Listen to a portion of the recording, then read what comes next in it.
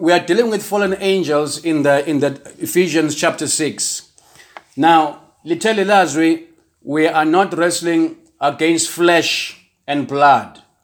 Asibambene negazi nenyama. In other words, we are dealing with entities. They don't eat, they don't drink, they don't sleep, they don't go on vacation like you and I do. Their mission is you and I. We are their preoccupation.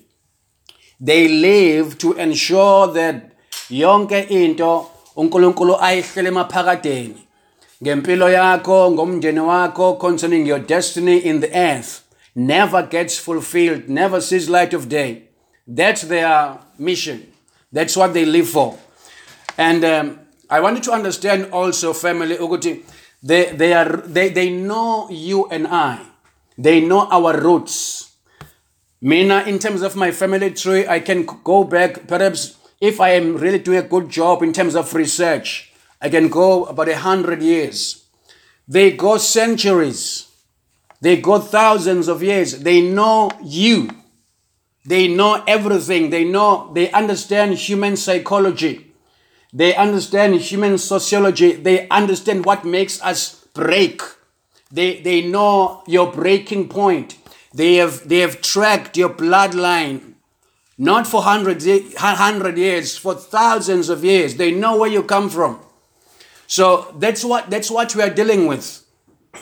And so when we approach prayer with that understanding and with that revelation, to know that we are not just dealing with Mickey Mouses here. We are dealing with strong entities. Another thing I want you to understand, Bazalwane, is that, you see, demons that we normally deal with, which are small boys that are all over the earth, that are cast out of people. I don't know if you have been a situation or around a situation whereby someone was prayed for and ingane eneminyaka ewu9 uzwe kukhala ivoice yendoda phakathi kuyo as hands are laid on this kid. A man speaks in a funny voice. That's a demon. When that demon is cast out, Jesus said, cast them out, because they abide human bodies kungafanele. So they must be cast out so that that little boy can begin to think properly. Angabi nama imported thoughts that are received from the kingdom of darkness. So what demons do, now listen to this, because I wanted to understand why we preach and minister on holiness. I'm going to explain to you. I hope I have enough time, Bazalwane, today, because I've got so much ground to cover today. But demons create portals. Portals are like windows or gates or openings in your soul through sin. Let me repeat that. Demons create doors. They create gates in your soul through sin that you and I commit. That way, they gain entry or they gain access. So sin becomes an invitation. See, an invitation doesn't have to be a verbal thing in the spirit. What I do, my actions can be an invitation to invite a spirit, a demonic spirit. So when that happens, family, why am I discussing this? It is because for you to win your battles, for you to fight and to see prayers answered, we must ensure that you are not fighting as a prisoner, but you have a legal ground on which to fight. So when they gain access, when we give them access into our lives through sin, basically what happens is sin gives them what is called a legal right or a license to operate. That changes the whole dynamic in terms of our understanding of sin, because we think isono lento ayisho umfundisi lapha kaMashu ethi ungabhema ungaphuza ungakwenza ukuthi, and he did not give me context for me to understand why my life seems to be frustrated by these laws. Whenever I go to church, they just give me a list of don'ts as a young person. Now, I'm going to also make you understand that this life is not about laws, but it's about legalities in the spirit.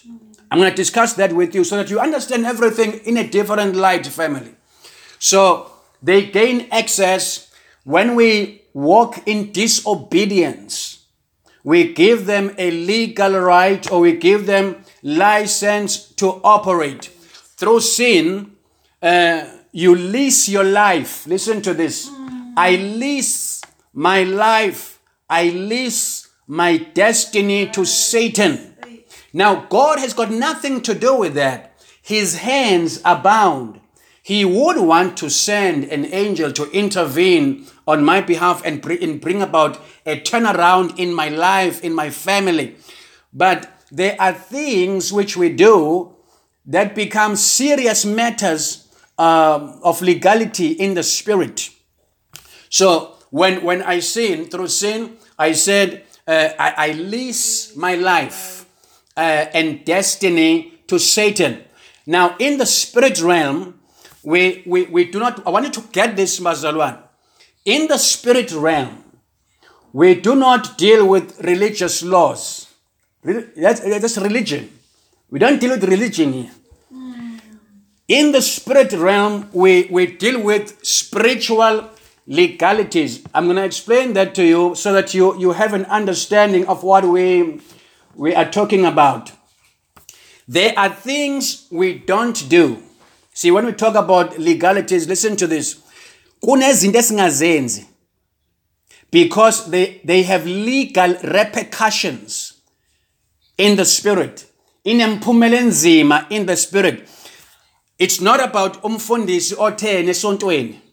It doesn't even feature in this whole thing. Because here I am wrestling, I am fighting for my destiny and for the destiny of my family and the next generation. So there are things that if I do those things, they have repercussions in the spirit. If I do them and the Bible says I shouldn't do them, I get arrested in the spirit realm. In other words, your life is arrested in that area. It cannot move forward in that area because I have broken a spiritual principle in that area. And if I do that, I then give the enemy freedom to wreak havoc. It's not God who said that must happen. So I wanted to understand sin in that light. It's not joga. I want you to understand what's in it for you. What you stand to gain as a warrior and as a fighter in not doing what God said it must not be done. And so there are things we don't do not because bishopi. We are not in the business of impressing religious people. Now let me explain that. Let me repeat that to you. Because if there's one thing that I want abantu basekhe babe yiyo is to be sober. Kuthiwa ngezulu ukubhadla. Ukhonza uThixo ngengqondo ehluzekile. We are not in the business of impressing religious people. Often who don't even like us, they've got their own issues. They judge us, but they've got their own things somewhere in the closet. We cannot, it's good to honor your leadership. But understand that this has got everything to do with you and the Father. And that you must dig your well and put on the armor of God and begin to fight as a warrior. So, if I understand these things, Bazalwan, I will not sleep with a woman outside of marriage because it will cost me ground in the spirit. The reason why I'm not going to do it is not because my profile and my image will be ruined. That's irrelevant. That's not even part of what we're dealing with here. There are things I will not do because they will cost me ground in the spirit. My authority in the spirit is weakened. And there are things I cannot engage in spiritual warfare because I am bound. This is why there's a language of chains in spiritual warfare and shackles, breaking of chains. Because when I do what the Bible says I must not do, I am basically, a warrant of arrest is sent in that area. So I am bound, so to speak. Now, principalities and powers, they don't have conversations with prisoners. So you must understand that. For us to be able to face things, why do you think there's so many things happening in a whole lot of communities? There's a lot of churches, but there's nothing shifting. Because people who seem to be praying, they are going to 6 to 6 prayers. And there's nothing wrong with 6 to 6, by the way. Whenever I say 6 to 6, don't think that I'm against 6 to 6. But when you do those prayer meetings from 6 in the evening to 6 in the morning, go there sober. Know what's going on. So people who engage in warfare, they are chained people. And so they have got no authority. They have got no spiritual credentials for them to be taken seriously and for them to cause things to shift in the spirit realm. So this is why you must understand issues of spiritual jurisprudence, that there are legalities in the spirit. That's why, Bazalwane, warfare and holiness go together. I hope now you understand. Warfare, prayer, and holiness must go together for those reasons, because I cannot go into war unclothed, naked, stripped off my garment, my robe of holiness. They see that afar off, and I can pray for 5 hours. It means nothing to them, because in their eyes, I am uncircumcised and I have no authority whatsoever to command them. Remember, they are princes. Remember, they are dignitaries. How can a guy in an orange suit tell a president, a prime minister, a premier what to do? It does not happen that way. So that's what happens in the realm of the spirit. So our enemy is ruthless. In the book of Isaiah, I'm going to try and hurry up, because I think I've only covered about a quarter of what I'm supposed to deal with today. Kwincwadi kaMphrofethi Isaiah, chapter 14, verse number 17. The Bible says, "Who made the world as a wilderness and destroyed its cities?" So we are dealing with entities here, Bazalwan, who have wrecked nations. I said before, they have dethroned kings. They have wreaked havoc. They are responsible for billions of people who are godless today. They pull strings from beyond the skies. They control nations. They control legislation and the different things that happened in the earth. Now, let me move on to the next issue in our teaching this morning. What is their mission? What is their mission? Now, one of the main goals of what we see in Ephesians 6, these different entities of different rank in Ephesians chapter 6, is to turn the world into a wilderness. Now, I'm going to need some time, but I'm going to just try and shrink everything today.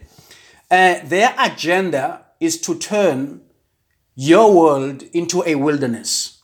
If they can do that, they've achieved. Of course, there are other things that are there, but one of their main agendas, one of their main missions is to do just that. Ubaba uhlala eMachobeni eNanda. Now, opposite my father's house, kunemuzi, it's a double-story, beautiful double-story building. Eyakhiwa indoda ethile nje. It was a beautiful house. From what my father told me, one of those houses, it's this one that stands out, even in terms of elevation, just above everything else. So it was a beautiful house, but Indotale was in drugs, from what I understand, and women used to come in and out of that building. Now, today, Bazalwan, that place is like a desert. The man died, and there was a fight amongst his relatives in terms of who's going to take over. And then Eventually, no one wanted to go in there, and the place has been stripped. It has got no frames. It is like a desert. It's a desolate place. It is worse than the homes apparently normally. It has become a desert. I know in your township, wherever you grew up, Lanikona, there would be houses like that. There used to be a family that lived there and something happened. Now, there are different reasons, of course, why that would happen. So that is the agenda of the enemy. Now, his strategy is, number one, he first does that spiritually. He corrupts the soul. Just allow me to build a case, Pastor. All I'm doing, I'm building a case for prayer. I want us to understand this in a holistic manner, why we need to pray more than we have ever prayed before. So, for him to be able to bring desolation and to cause your household to be a desert. Sometimes you can even see the signs already that we are moving. We are moving to a place where this whole thing is going to be a desert, a wilderness, if we do not move at a speed spiritually. So he corrupts the soul, corrupts the mind, and of course, a corrupted soul gives birth to a corrupted behavior and culture. Now, what I wanted to know, which is important to you and I as prayer warriors, what happens in our soul gets reflected in our physical. Often, the physical is a reflection of the state of the soul. Once he hits, for him to cause your world to be a desert, he will first cause your soul to be a desert. So he's going to bring a level of dryness and drought at the level of the soul. Because once he hits you at the level of the soul, your soul becomes a wasteland, a dry place. Whatever happens in the physical always reflects what is in the soul. The best example of that is if you take somebody, you give them a room. Now, what is in them gets reflected in even how their decor, how they begin to beautify the whole place.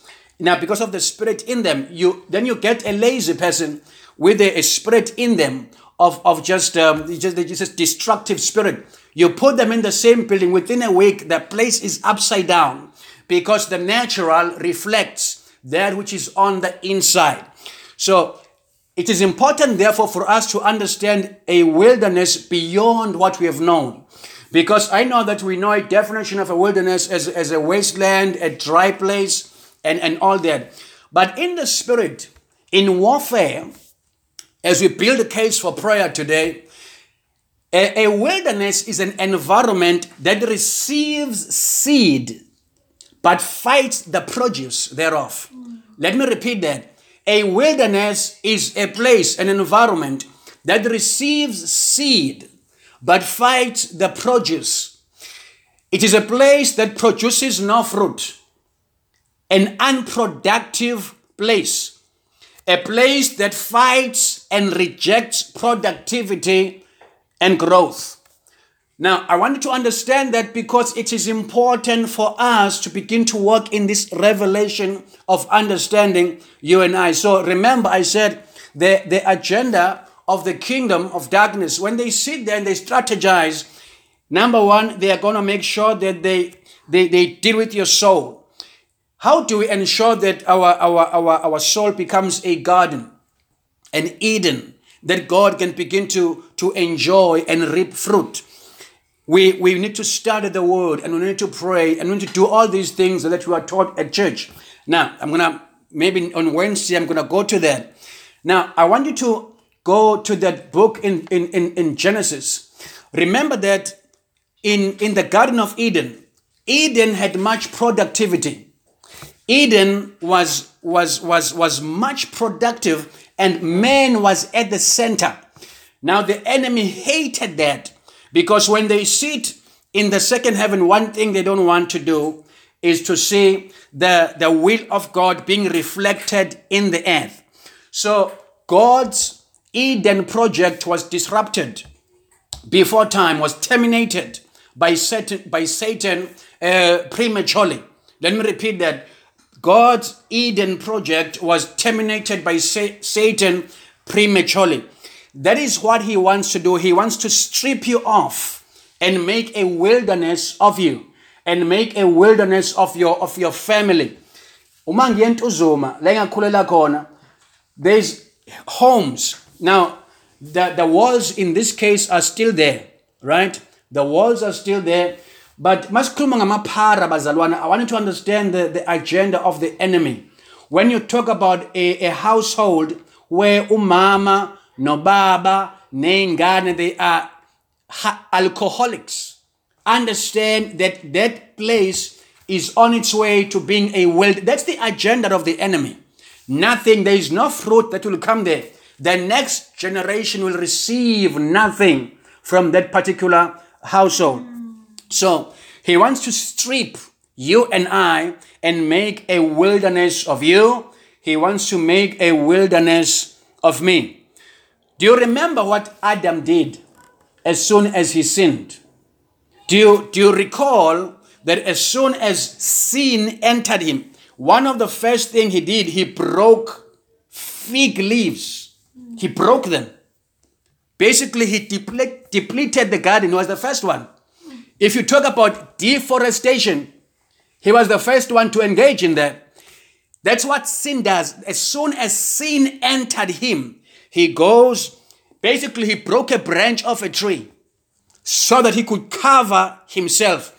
That is the agenda of the enemy. Now, because of what Adam did, God was forced to go and slaughter an animal so that he could cover him. So when Jesus died on the cross, restoration began, Bazalwan. I want you to come with me. Track with me. I want to lay this solid thing with you, which I hope you'll remember years to come. So when we discuss principalities and powers, we're discussing beings that don't want anything to grow out of you. They don't want anything to come out of your life. Satan and his entourage and everybody that he works with, he wants to strip you. He wants to strip me. And he must be stopped. He must be prevented.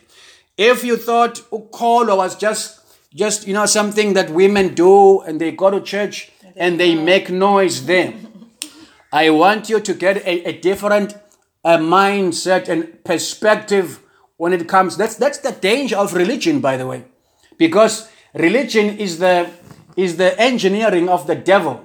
He's responsible for that. He's behind that architecture called religion. God is not in it. So I want you to understand that God wants you to bloom. God wants you to flourish. God wants you to thrive and to flower. He wants to water you and let streams flow in and through you, as it was the case in the Garden of Eden. But the enemy will have nothing of it. He will not allow for that to happen. So your restoration, Bazalwan, and my restoration is not for God's entertainment. Believe me, saints. You know, now I am getting into the meat of what I'm supposed to discuss with you. This is where it begins. So the enemy wants to strip you. Ukusindiswa. It ensures that what was stopped in the Garden of Eden, God's Eden project, is continued. Now, it does not happen in a particular physical area, what they call real estate, a piece of real estate called Eden. Now, you and I become his garden. Now, you and I become a place that he wants to water. He wants to see thrive. He wants to see produce come out of us. He wants to see us creating an environment where he can come in the cool of the day. Remember, the Bible said in the Garden of Eden, God would come in the cool of the day and he would commune with man and he would begin to speak. And the more he spoke, man grew in the spirit until that dreaded day when the enemy came and he began to speak to Eve.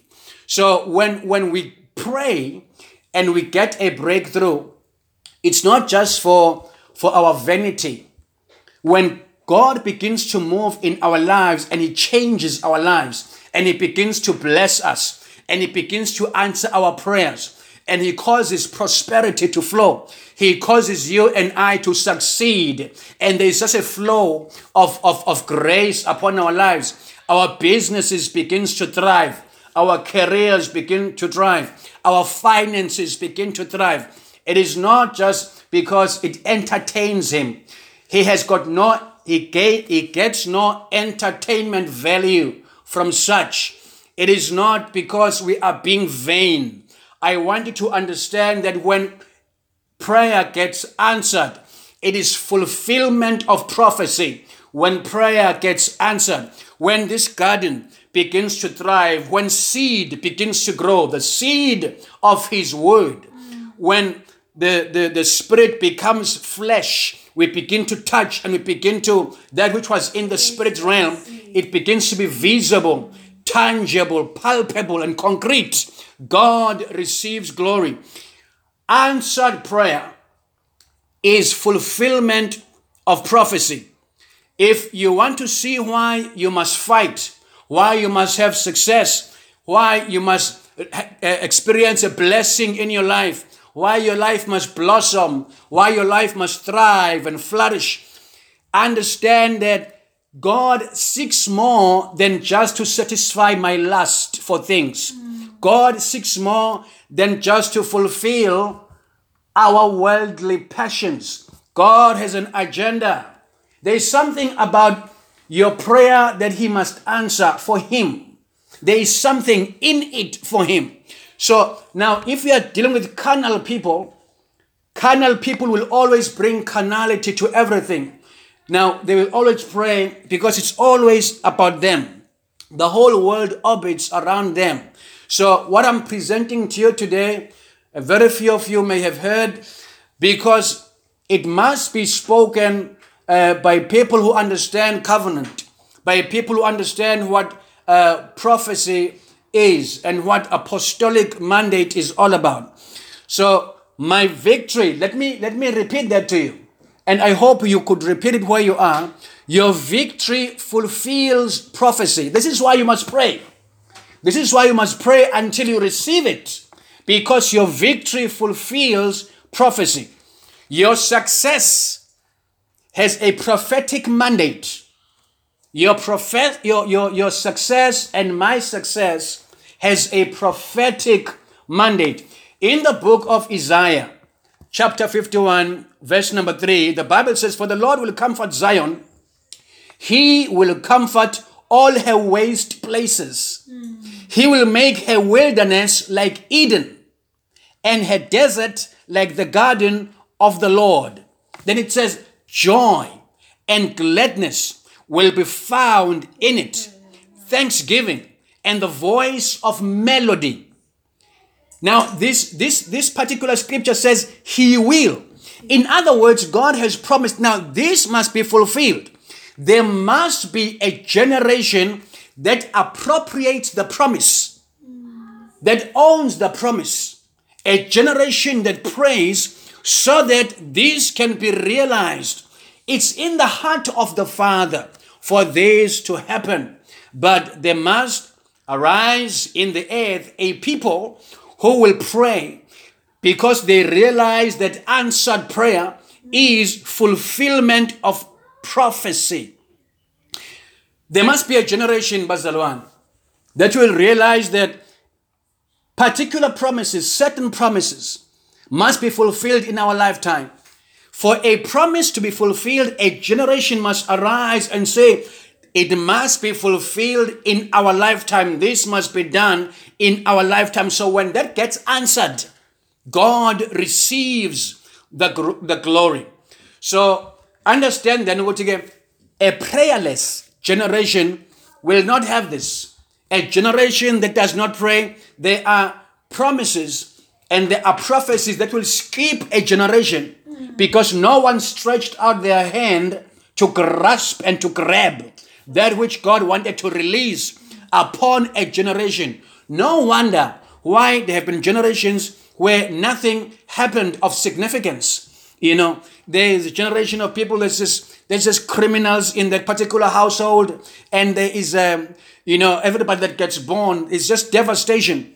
Because for something to begin to shift in a family, for the destiny of a household to be realized, somebody must arise within that household and begin to engage in warfare and say, Father, that which was preordained for my family shall be done in my lifetime.